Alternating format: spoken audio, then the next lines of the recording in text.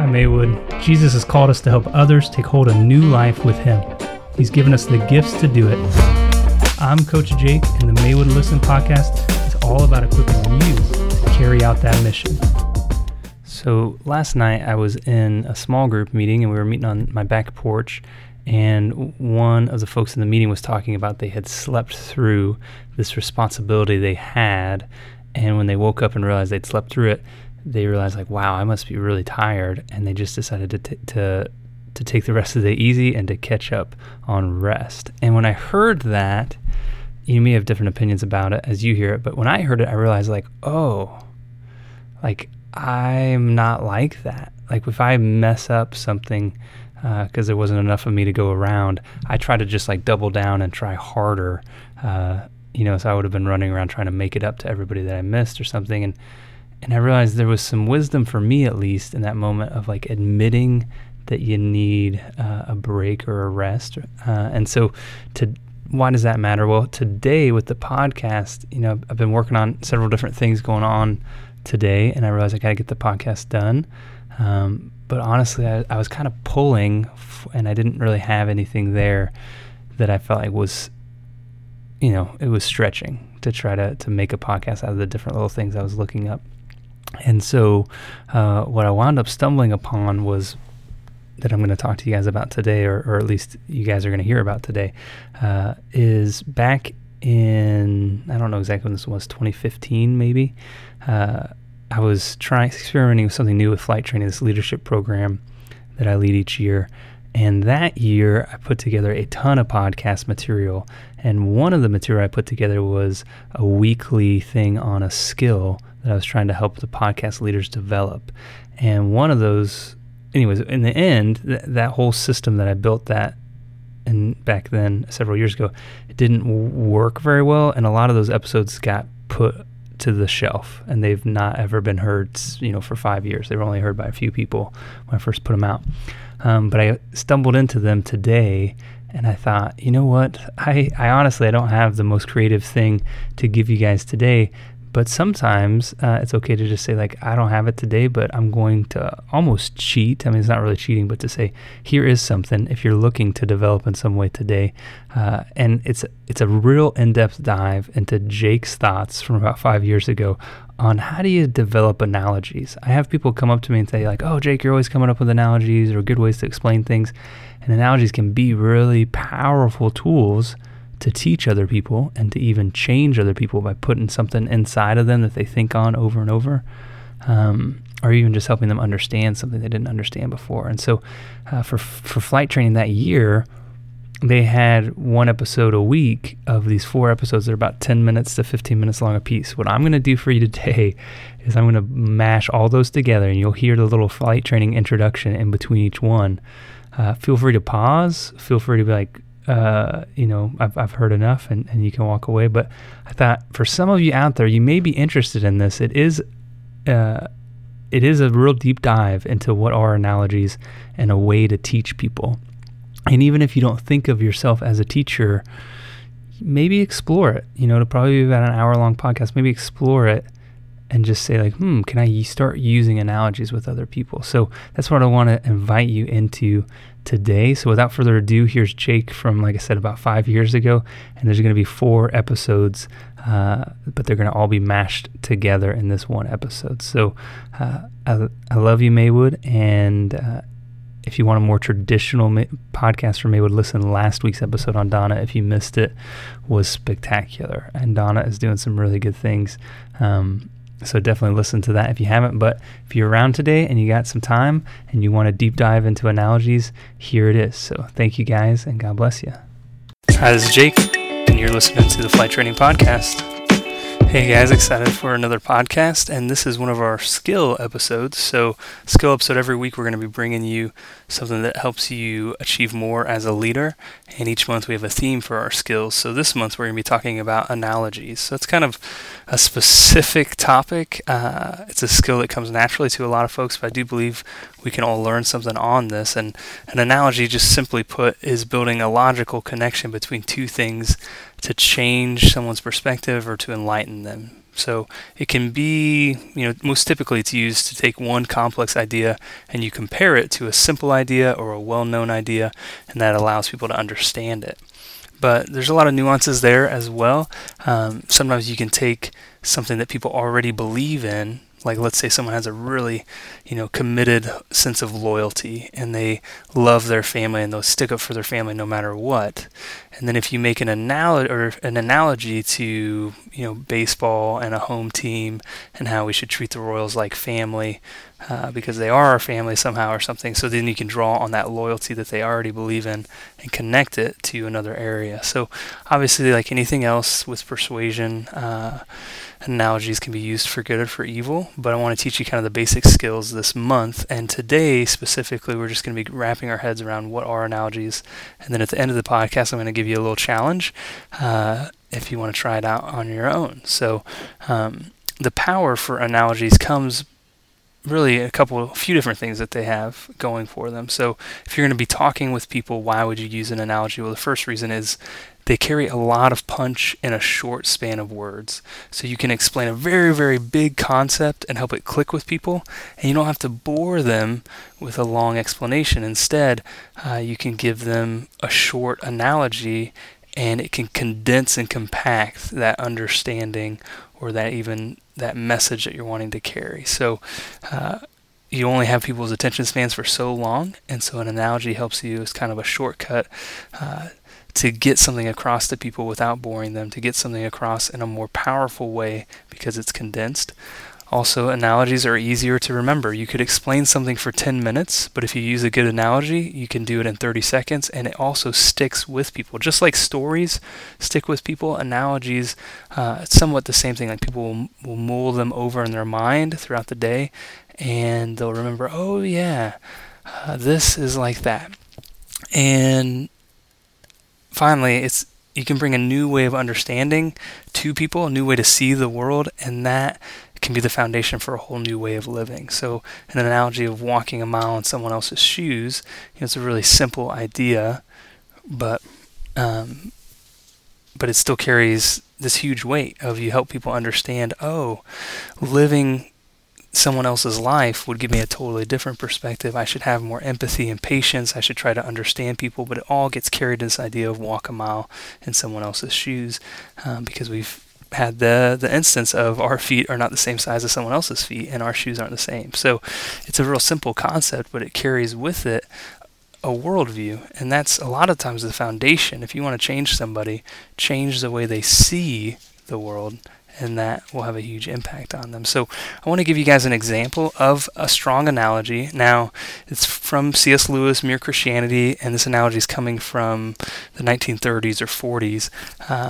It was originally said during World War II, I believe. So C.S. Lewis had been asked to explain Christianity on a set of radio talks, and that's where the book Mere Christianity comes from. But part of what he was talking in this analogy is he was trying to describe us as humans and the way we decide what to do. We have these impulses. We've got a hunger drive to eat. We've got things like motherly love, where we want to take care of our kids. We've got things like a sex drive. We've got things like a drive to loyalty, an impulse for loyalty of I'm going to take care of my family, or I'm going to take care of my team, or maybe even I'm going to take care of patriotism, I'm going to take care of my country. So there's all these different impulses, and are some bad or some good? That was kind of the thing that C.S. Lewis is trying to answer. So I'm going to read this whole quote. It's a little bit long. If you want to read it in our show notes, you can always look at that, and you can find the show notes just at flighttrainingpodcast.wordpress.com. And anyways, here's the quote from C.S. Lewis. Stick with it. I'll explain it because the language he uses is a little not modern day American, at least. So he says, there is none of our impulses which the moral law may not sometimes tell us to suppress, and none which it might not sometimes tell us to encourage. It is a mistake to think that some of our impulses, say mother love or patriotism, are good, and others, like sex or the fighting instinct, are bad. All we mean is that the occasions on which the fighting instinct or the sexual desire need to be restrained are rather more frequent than those from restraining motherly love or patriotism. But there are situations in which it is the duty of a married man to encourage his sexual impulse, and of a soldier to encourage the fighting instinct. There are also occasions of which a mother's love for her own children or a man's love for his own country have to be suppressed, or they will lead to unfairness towards other people's children or countries. Strictly speaking, there are no such things as good and bad impulses. Think once again of a piano. It doesn't have two kinds of notes on it, the right notes and the wrong ones. Every single note is right at one time and wrong at another. The moral law is not any one instinct or set of instincts. It is something which makes a kind of tune, the tune we call goodness or right conduct, by directing the instincts. Now, that's a very long quote. Let me boil it down to kind of modern day terminology. So what he's saying is when we think about what's ultimately right or wrong, we can't just look at our own instincts, because sometimes there's some sexual instinct or the desire to fight that we think, that's bad. That's a bad instinct. Or this idea of a mother wanting to take care of her kids, that's good. Or patriotism, that's good.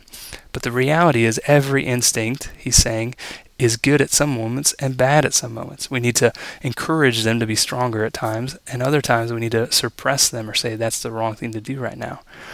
So that's a complicated idea, but it's an important one that C.S. Lewis is getting at here. He's saying that you can't just trust what feels right in your own gut, because sometimes that'll lead you wrong. And we've all seen this example. Somebody who really, really loves their kids, but they love them in such a way that the kid gets in trouble at school, and it's all the teacher's fault, and it's everyone else's fault, and my kid would never do anything wrong.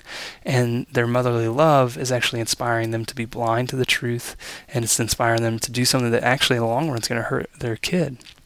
Or someone can have a great patriotism, and it's great to sacrifice for your country, but we can all imagine situations where if you just love America blindly, you could wind up hurting other people from other countries in an unjust or ungodly way. So, and then like he talks about, sometimes within a marriage, sexual instinct might need to be encouraged, or sometimes in a moment specifically, the fighting instinct, this desire to stand up for somebody, might need to happen.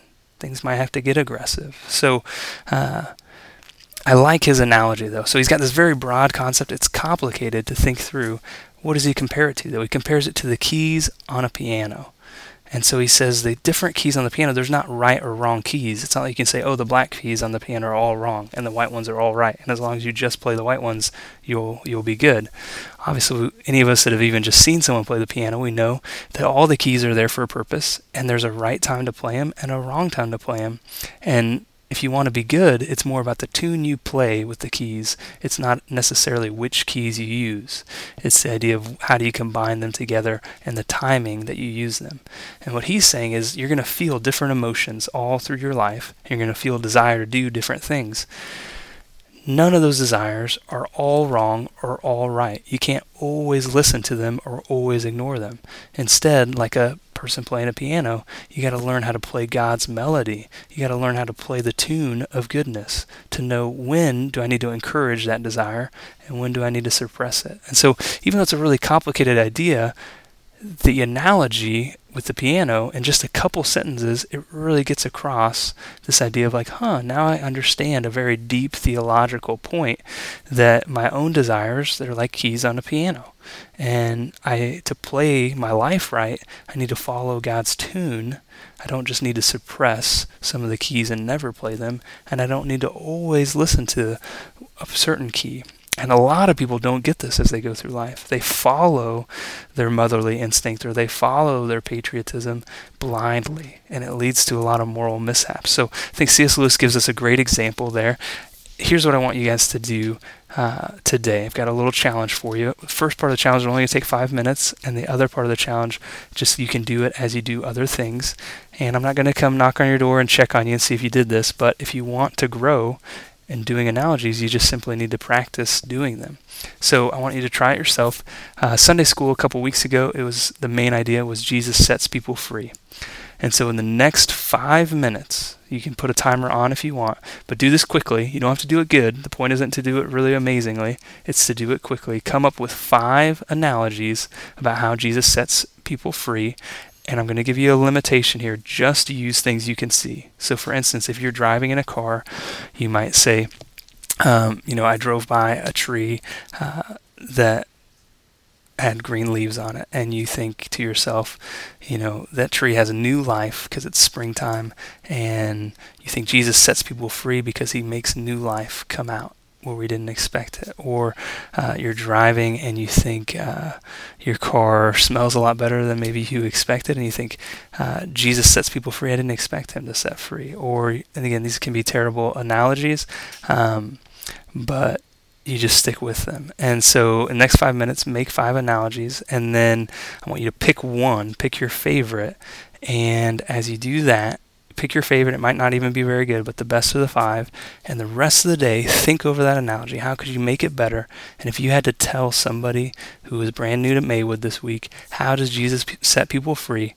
How would you use that analogy? Something from your car, something from the room you're in right now. How could you use that analogy to explain how Jesus sets people free? And again, this is an exercise where you're going to grow and get stronger. So thank you for listening to this week's skill episode. And coming up next is our question episode. Have a great day.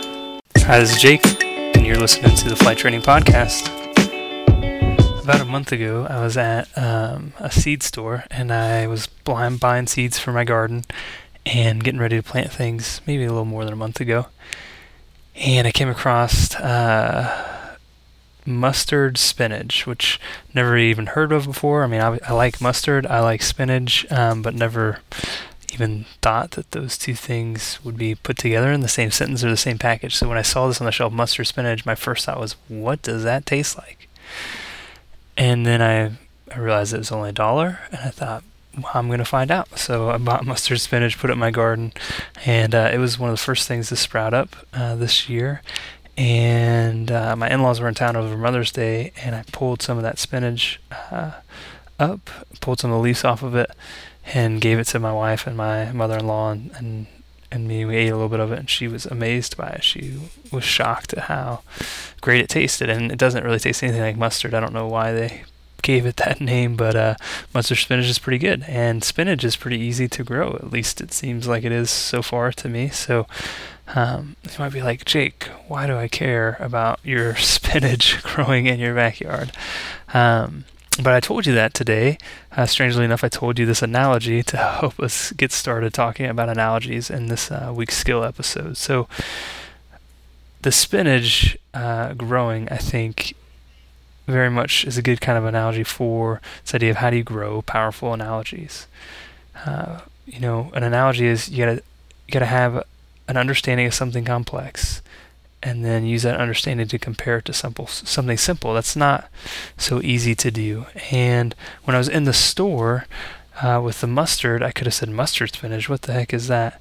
And then pulled out my phone and looked on Wikipedia and gotten somebody else's take on what mustard spinach tastes like.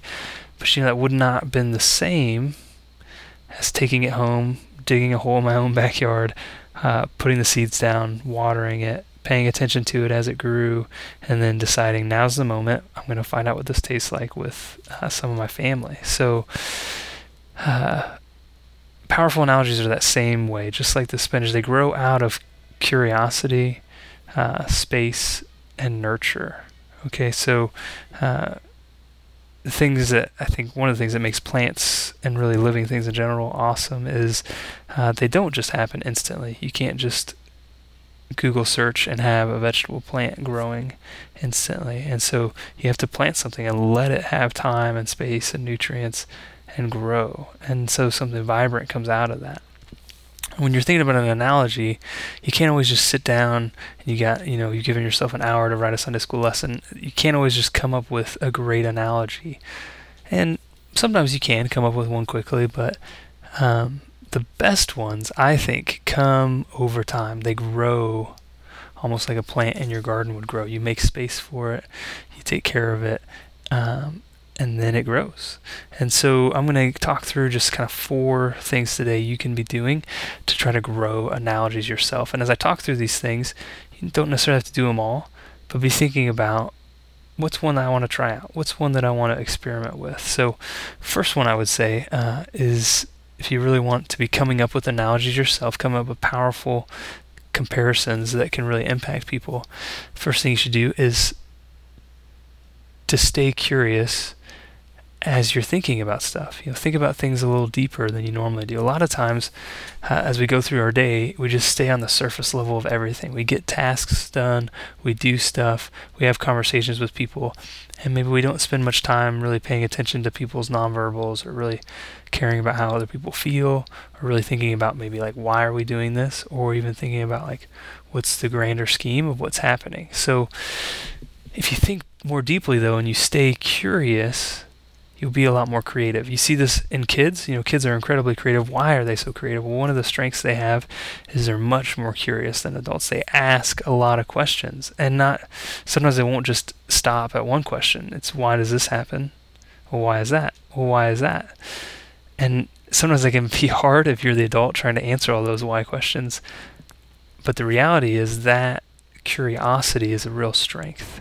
And if you want to be more creative, and if you want to come away with these awesome little treasures that you can hand off to someone, you're going to have to stay curious. Because a lot of times when you give an analogy in a lesson, what you're doing is taking a lot of time that you spent thinking, and you've kind of wrapped it up in a pretty package so you can hand it off to other people. So your analogy is you've condensed a lot of your hard work into a small package for other people.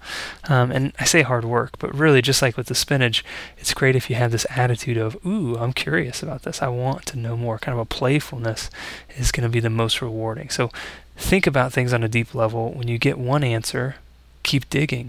When you think about, okay, Jesus, in the end of John, end of the last chapter in the Gospel of John, I was just reading this morning. He does this miraculous catch of fish with his disciples, and they record that there's 153 fish there, and there's all this stuff going on in that scene. But there's a lot of questions you could ask. And most of us will read that story, and at most, we look for one thing. We look for what can I do about what I read? Or what's the meaning of this? A lot of times we don't just keep digging and just stay curious about why did they record 153 fish? Or why did Jesus show up in this way? Why, when Peter recognized him, did he swim and the other guys took the boat in? And Jesus already had coals cooking, and he cooked bread and fish, it talks about already. Why did Jesus choose to pick those things? And I wonder if the resurrected Jesus was going around fishing in the morning all by himself, and where did he get the bread? And all sorts of questions can come up. And again, if you've only got an hour to write a Sunday school lesson, maybe you can't chase all those rabbit trails. But if you start training yourself to stay more curious, not just when you're reading the Bible, but even when you're talking to people or when you're experiencing things in life, then that's fertile soil for analogies to start to grow up. We start to see connections you didn't see before. So that first one's real positive. Be playful, be curious, ask good questions.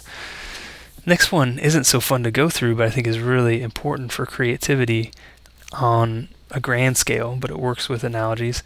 And that is to have time alone, or even to have loneliness or separatedness. So if I can pull out a random story from a science fiction book, I think it was made into a movie. It was made into a movie as well.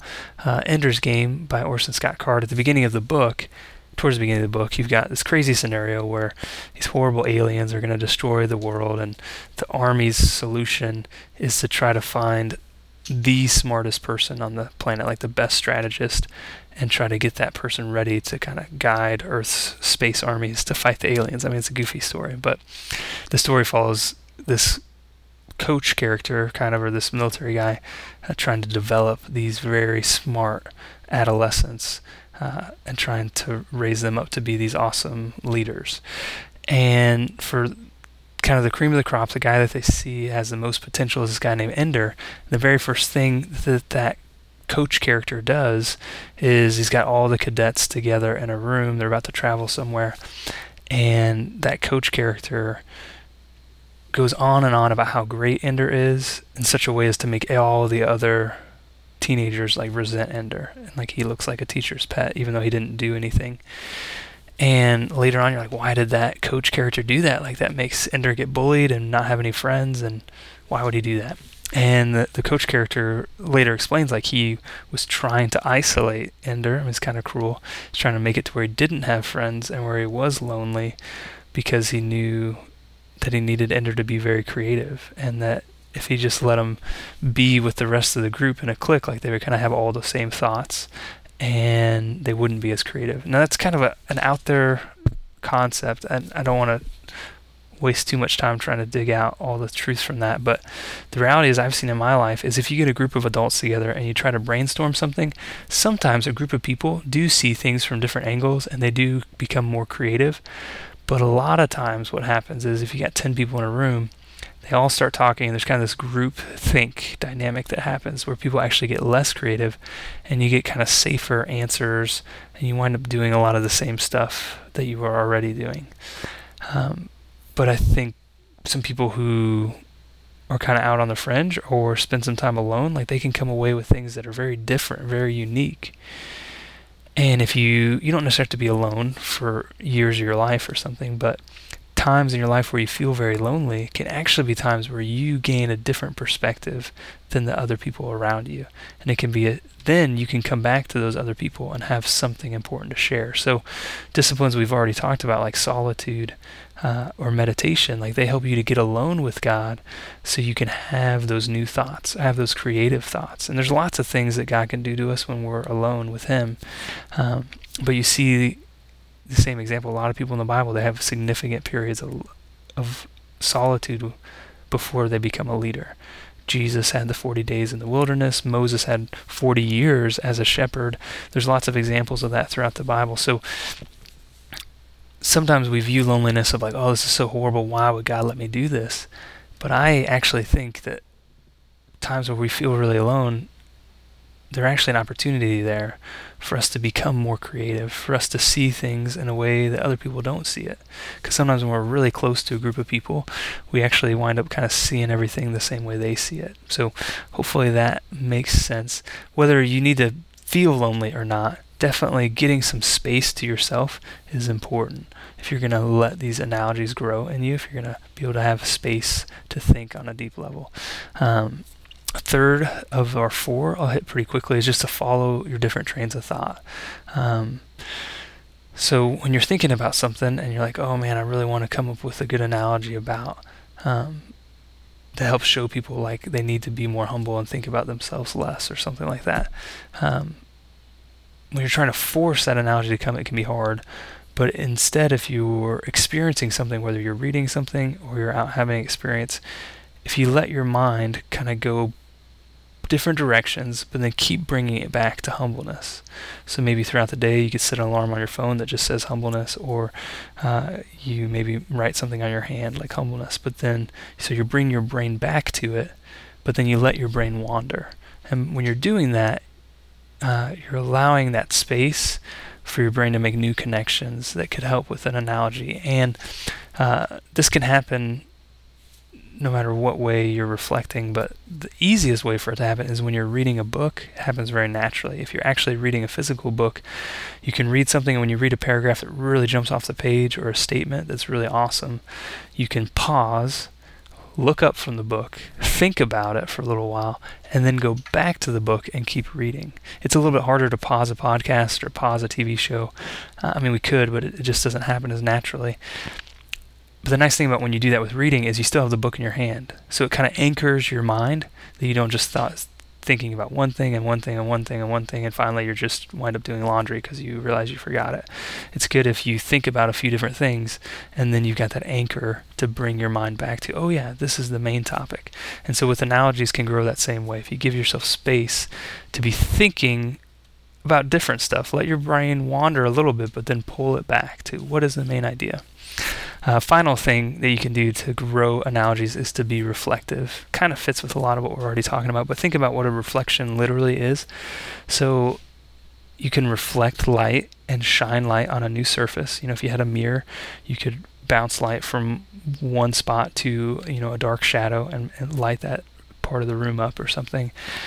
Also, when you look in a mirror, you're looking at a reflection. It gives you a different perspective, even though your eyes yeah, I mean, I don't know how to explain that without the visuals, but you see your face. It flips around your perspective to where you can see what's behind you, or see what you can't normally see. And so when you reflect on something, it's about seeing something from a different spot, or seeing it from a different angle, seeing it at a different spot or from a different angle. So a lot of times we will read stuff and we just read it the same way, or we hear stuff and we just hear it the same way. And you can gain a lot if you start trying to think about what would it be like if I were reading this and I wasn't an American, or I wasn't this or that thing. You kind of brainstorm, how could you look at it differently? And a lot of times we go through different life experiences and you'll read stuff differently. I know when I was a single person, I read stuff differently than now that I'm married. I read some things differently than I used to, because it's a shift of your focus of where I'm at in life. But you don't have to wait for big life events to happen. You can shift your focus and say, what would it be like to look at this from a new perspective? And that's one of the great things that does come out of small groups or talking to other people, is they can show you a little bit of how they see a biblical text, or how they see an experience, and you can start to train yourself to see in new eyes. So again, powerful analogies are going to grow out of curiosity, space, and nurturing those ideas. We're going to talk about how do you get specific sources of inspiration for your analogies. We'll be talking about that next week. But I wanted you guys to be thinking about what's one thing you can do to kind of let an analogy grow in your life this week. So, I planted that mustard spinach because I was curious, but then I had to put it in the garden and water it and wait. And maybe there's something you're curious about right now. And how could you stay curious? How could you ask more questions about it than you normally do? Or how could you get some time alone from other people, or their thoughts, or their opinions, and just have time alone to really dwell on it or think on it? Or how could you give yourself space to follow a lot of random trains of thoughts while anchoring it? Or how could you reflect on it from a new person's perspective? So lots of different thoughts today, but continue to try to develop analogies and test them out. Come up with an analogy, tell them to your kids, or tell them to your spouse, or tell them to your neighbor, or tell them to a person in one of your small groups or something like that. Tell them to somebody else, and try to grow as a person who gives analogies. Hi, this is Jake, and you're listening to the Flight Training Podcast. We're back this morning with our skill episode for this week. So we're talking about how do you make analogies this whole month. That's our skill.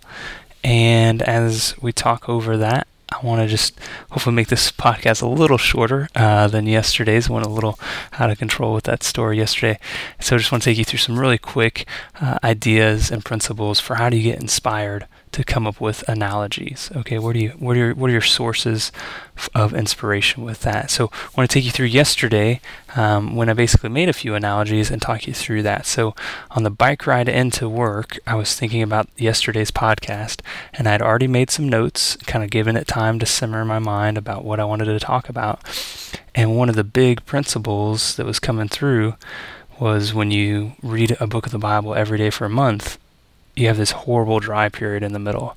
And I thought, that's a key piece of what I need to tell them, is you're going to have to go through that dryness to get to the other side, to get to something great. And so that is going through my mind when I wrote the notes a few days ago. Well, then on the bike ride, I've got all this time as I'm riding into to church. I've got about 20 or 30 minutes, and that story idea starts to come to me of crossing over a sandy area. And as I'm riding the bike, it just kind of grows and grows and grows. And then I get to the church and got a shower here at the church. I'm still thinking over it, and I'm just adding details to it. And so had all these details come through for that story, and whether it was the best story or not, it was an example of basically kind of an analogy. At least it's a little bit of a stretch to call it an analogy because it was so complex itself, but hopefully taking an idea that was hard to understand and making it understandable through that story. This idea that if you read the same thing every day for a month, you're going to have a experience where you get some of the same old good stuff for the first week or so. Just like Patricia going through the woods, and then you're going to have this horrible dry period like her going through the sand dunes, and then you're going to get to the other side to this light that can last for a really, really long time, like her finding this treasure of kerosene. So it's pretty random. It wasn't perfect, honestly. If I told the story again, hopefully I'd make it a little better even. I try to do that each time I tell a story, just like that quote from George MacDonald I read in an earlier podcast. But then later on in the day, during my lunch break yesterday, I decided, instead of working on stuff during my break, I've got some time here at the office, but I'm just going to read a book. And it was a good book. It's The Jesus I Never Knew by Philip Yancey. So anyways, as I'm reading it, I came across this quote from G.K. Chesterton about God adding, or how courageous God is. And there's this great quote. I won't get into the details of it, I guess.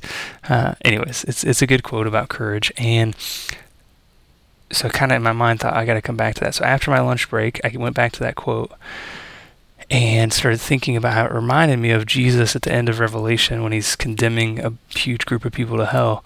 The first qualifier he uses for why they're going to hell is that they're cowards, or that they're cowardly.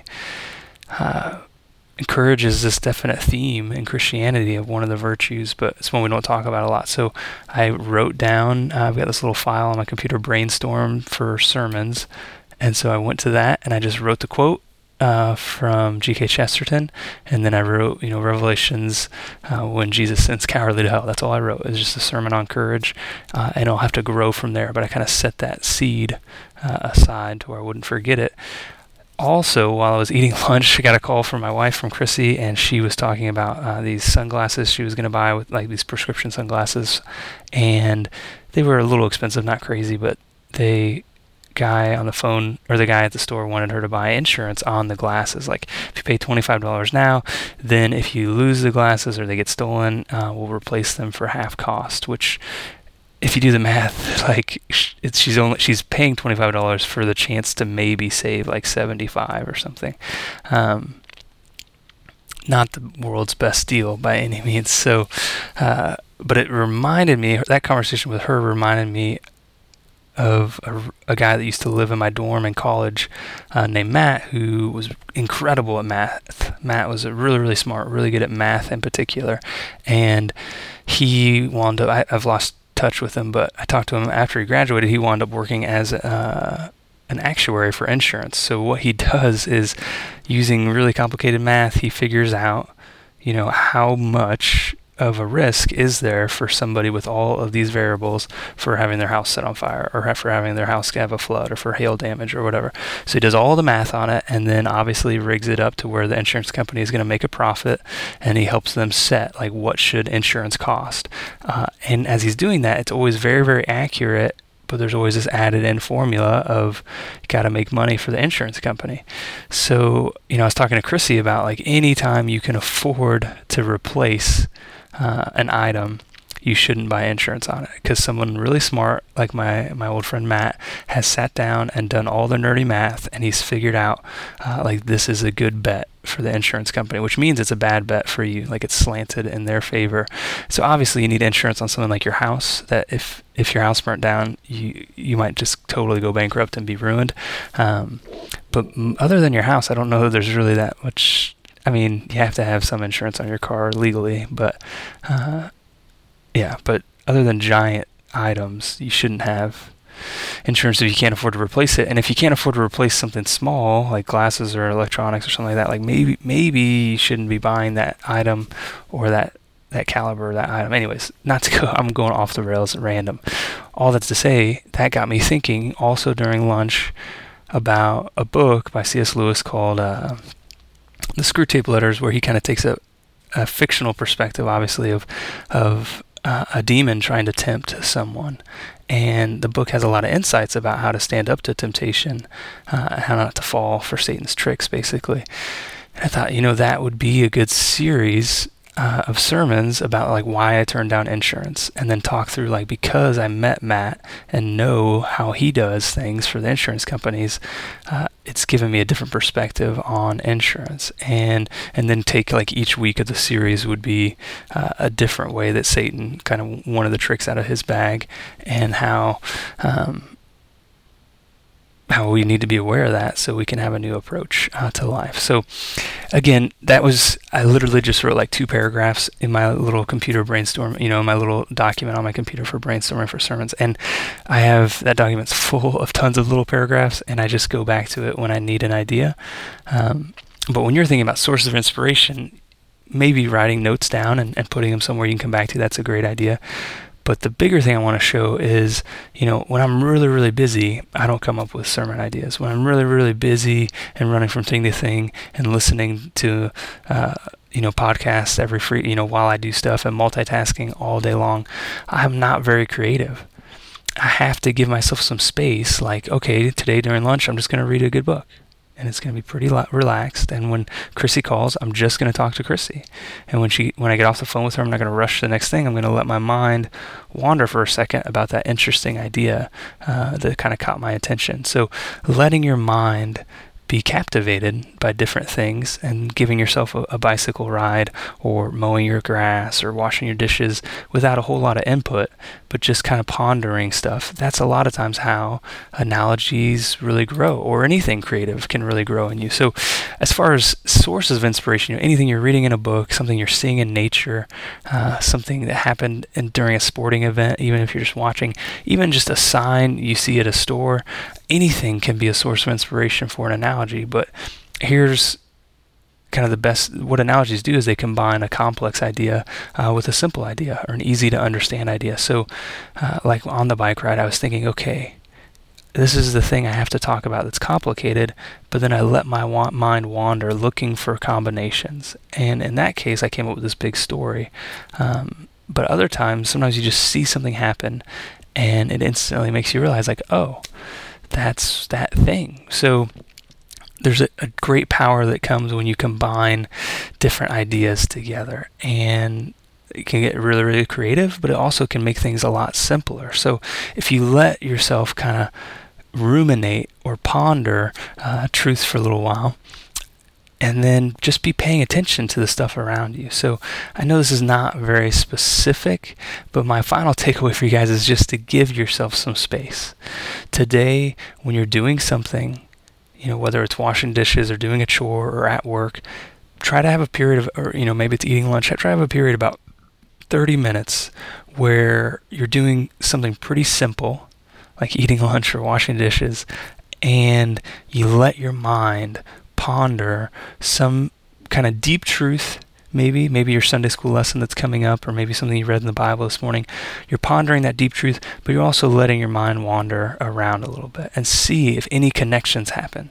If you say, oh, I was reading today in Philippians about not being anxious, about the power of prayer and thanksgiving, and then while you're washing dishes, something happens, and you realize, like, oh, this is the link there. And I don't know what the link is between those two, but give yourself some space to find those links. So today, simple application, just give yourself a half hour to kind of ponder, to slow down a little bit and give your mind space to really be at ease. Hi, this is Jake, and you're listening to the Flight Training Podcast. Hey guys, I'm excited to wrap up our skill episode for this month, or our final talk on, what to do with analogies. And so this one's going to be fairly short because we're just talking about what not to do. And I don't want to spend a ton of time on this, but I did want to point out just a few trouble spots you can get yourself in with analogies, and to try to avoid these as you're practicing getting better and better. Hopefully, over the course of this month, you start to think a little bit more about analogies and trying some of them out. And I want to just throw out there's a few ways that things can go wrong fast, and so to try to avoid these 3 things. So the first one is if you compare 2 complex or unknown things to your audience. So the whole purpose of an analogy is to take something they don't understand and to explain it with something they do understand.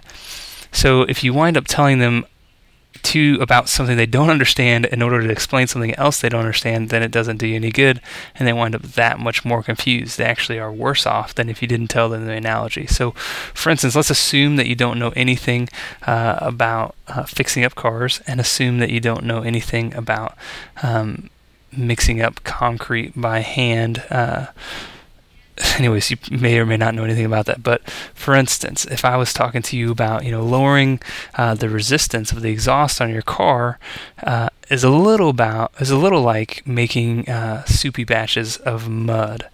And so if you're like, well, I don't have any idea what you're talking about by resistance of exhaust, or maybe you're like, I don't have any idea what you're talking about with soupy batches of mud. Well, exhaust on a car, normally it's good for the power of the car if you make that streamlined as possible. If you allow the exhaust fumes to flow out of the car as fast as possible. But there's actually, if you go too far, you can make it to where there's so little resistance for the exhaust to come out, there's so little back pressure that actually steals energy from the engine or from the motor because it needs a little bit of pressure on that end just to hold everything into the chamber correctly. So some people trying to work on their cars, they get such an easy flowing exhaust, they actually go too far and it winds up hurting their power performance in their car.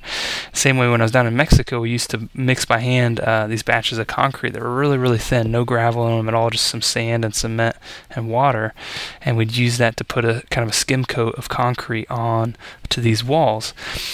And the soupier the mud is what we called it, as mud, the soupier it was, the easier it was to apply, the faster you could apply it, and actually you could apply it really smooth if it was soupy.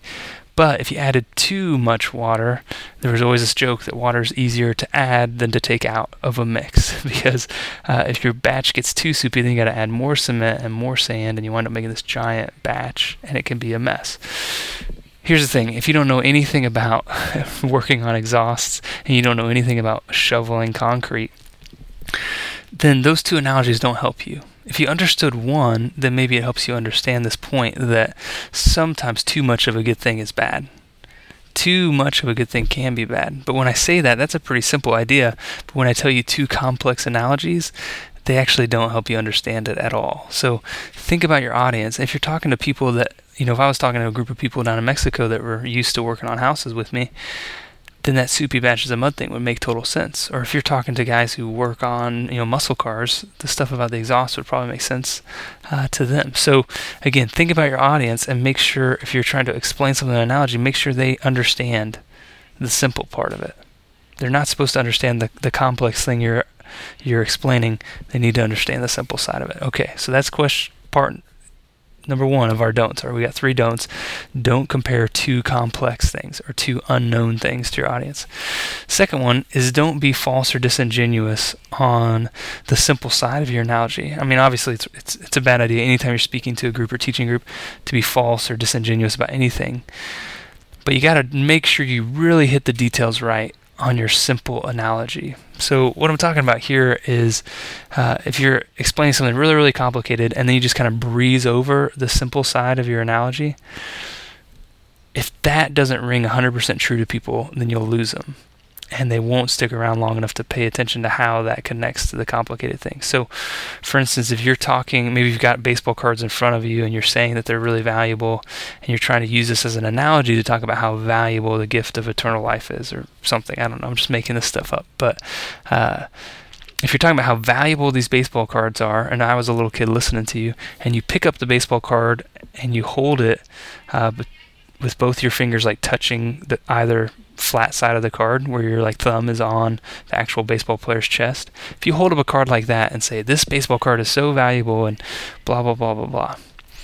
For me, as a little kid who used to collect baseball cards when I was in elementary school, I would immediately be knocked out of paying attention to you because I know that really you shouldn't handle valuable baseball cards with your hands at all because your hands have oil, and so I would put my most valuable cards in these little plastic protectors, and anytime I picked up any card, even if I was just opening a deck of cards and might be useless players, anytime I was handling cards, I would always grab the edges of the card. I would touch the edges of the card and not put my fingers on the flat parts of the card because I didn't want to damage the card.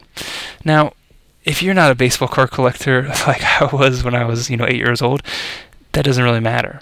And so maybe if you're thinking like, oh, these kids are really into baseball cards, so I'm going to talk to them about how Jesus is like baseball cards. Well, okay, that might work, but be very, very careful about telling an analogy where you don't actually relate to the thing you're talking about. If you're, a mom of a bunch of little boys who like baseball cards and you try to tell them like cleaning your room is like baseball cards and you try to talk to them about it, if you don't actually like baseball cards, they're going to pick up on it. If you don't actually get the simple side of the analogy, people are going to pick up on it. That's the part they already understand. So don't try to tell an analogy that you can't pull off. Like, don't just think like, oh, this group is really into motorcycles, so I'm going to tell an analogy about motorcycles. Well, if you're going to do that, that's fine, but make sure you talk to somebody who actually knows about motorcycles and make sure, like, double check your facts and say, like, this is what I'm going to say, this is how I'm going to say it. Does that ring true? Because it'll fall totally flat. Something as simple as grabbing the face of the baseball card just makes it fall flat for people, because they're like, oh, you're telling me you're like me, but I can see right through it. And it's just a facade. You're just trying to give me a sales pitch. You're just trying to pull one over on me. So people pick up on that really quick. So anytime you're telling an analogy, make sure it's a genuine one. Make sure it's something that's real, that you actually care about. Don't be fake on your analogy just because you think people are going to like it. Okay, and that actually is probably a good tip for any time you're speaking in front of people. Like, don't be fake. Don't just think like, oh, these kids are really into this thing, so I'm going to pretend to like it for 2 seconds so I can kind of trick them into like listening to me. It never works, okay? You need to actually be into the analogy you're talking about, or at least check it with somebody who knows what they're talking about, and at least talk it over. Okay, third and final point. So we've talked about don't be too complex with your simple part of your analogy. We've talked about don't be false, don't be fake on the simple side of things. Final one is don't be boring. Don't be confusing. The simple analogy should make sense, okay? And it shouldn't be boring. So again, earlier when I was telling those analogies about the exhaust and the soupy batches of mud, those were complex and neither one of them was very simple. And if you didn't already know what I was talking about, it was really confusing. And if you don't care about cars and you don't care about construction, it was probably also boring. So it wasn't a good analogy, okay? Earlier, I talked about perfection. In an earlier podcast, I was talking about Zach Greinke's perfect game, where he pitched a perfect game, and it kind of taught me something about what real perfection is. It's active. It's doing things. Well, imagine, though, if while I was telling that story, I went into this big, long story about Zach Greinke's life. And Zach Greinke had some strange things happen to him. He's a quirky guy. But imagine if I went on for 20 minutes about Zach Greinke's backstory, and then I told you about the perfect game. Honestly, unless you're really into Zach Greinke or you're really into pitching or baseball, you're probably going to get bored. And if my analogy is so detailed it's confusing, or so detailed that it's boring, then it doesn't serve any point. The point of an analogy is to make your speech or make your sermon or make your lesson, make it clearer, make it make more sense, make it more entertaining, and make you more sympathetic with your audience. Make it to where the audience likes you more, they connect with you more, and they understand what you're saying, and they want to listen to you. And so if your analogy is doing the opposite of that, because you're comparing two complex unknown things, you're talking about things that the audience knows nothing about, well then it's already, you've lost the clarity. Or if you're fake, then you've lost this connection with the audience, and they're like, I don't like this guy, he's fake. Or if you're boring with your analogy, they're like, okay, this is his story that he's telling, and it's bored me to tears. I'm definitely not going to listen about this other thing he's going to talk about. Okay, so when it comes to analogies, think to yourself, is my audience going to actually understand this analogy? Is it simple and clear, the thing I'm comparing to? Is this something that I can be genuine about, that I actually know about, that I actually, if I say I care about it, do I actually care about it? And the final one, is this entertaining? Is it clear? Or is it going to bore or confuse them? So pretty simple tips when you hear it this way, but I'll tell you, people who get excited about telling analogies, sometimes they just try to cram them into stuff. And make sure you kind of check yourself with these ideas before you throw an analogy in on a big lesson or something like that. So hopefully you guys have enjoyed listening to my talks on analogies this month, and May that wraps up our skill episode for this month. We've got one more episode coming at you on our final question for May, and then we'll be into new topics for June. So thank you guys. Have a good day.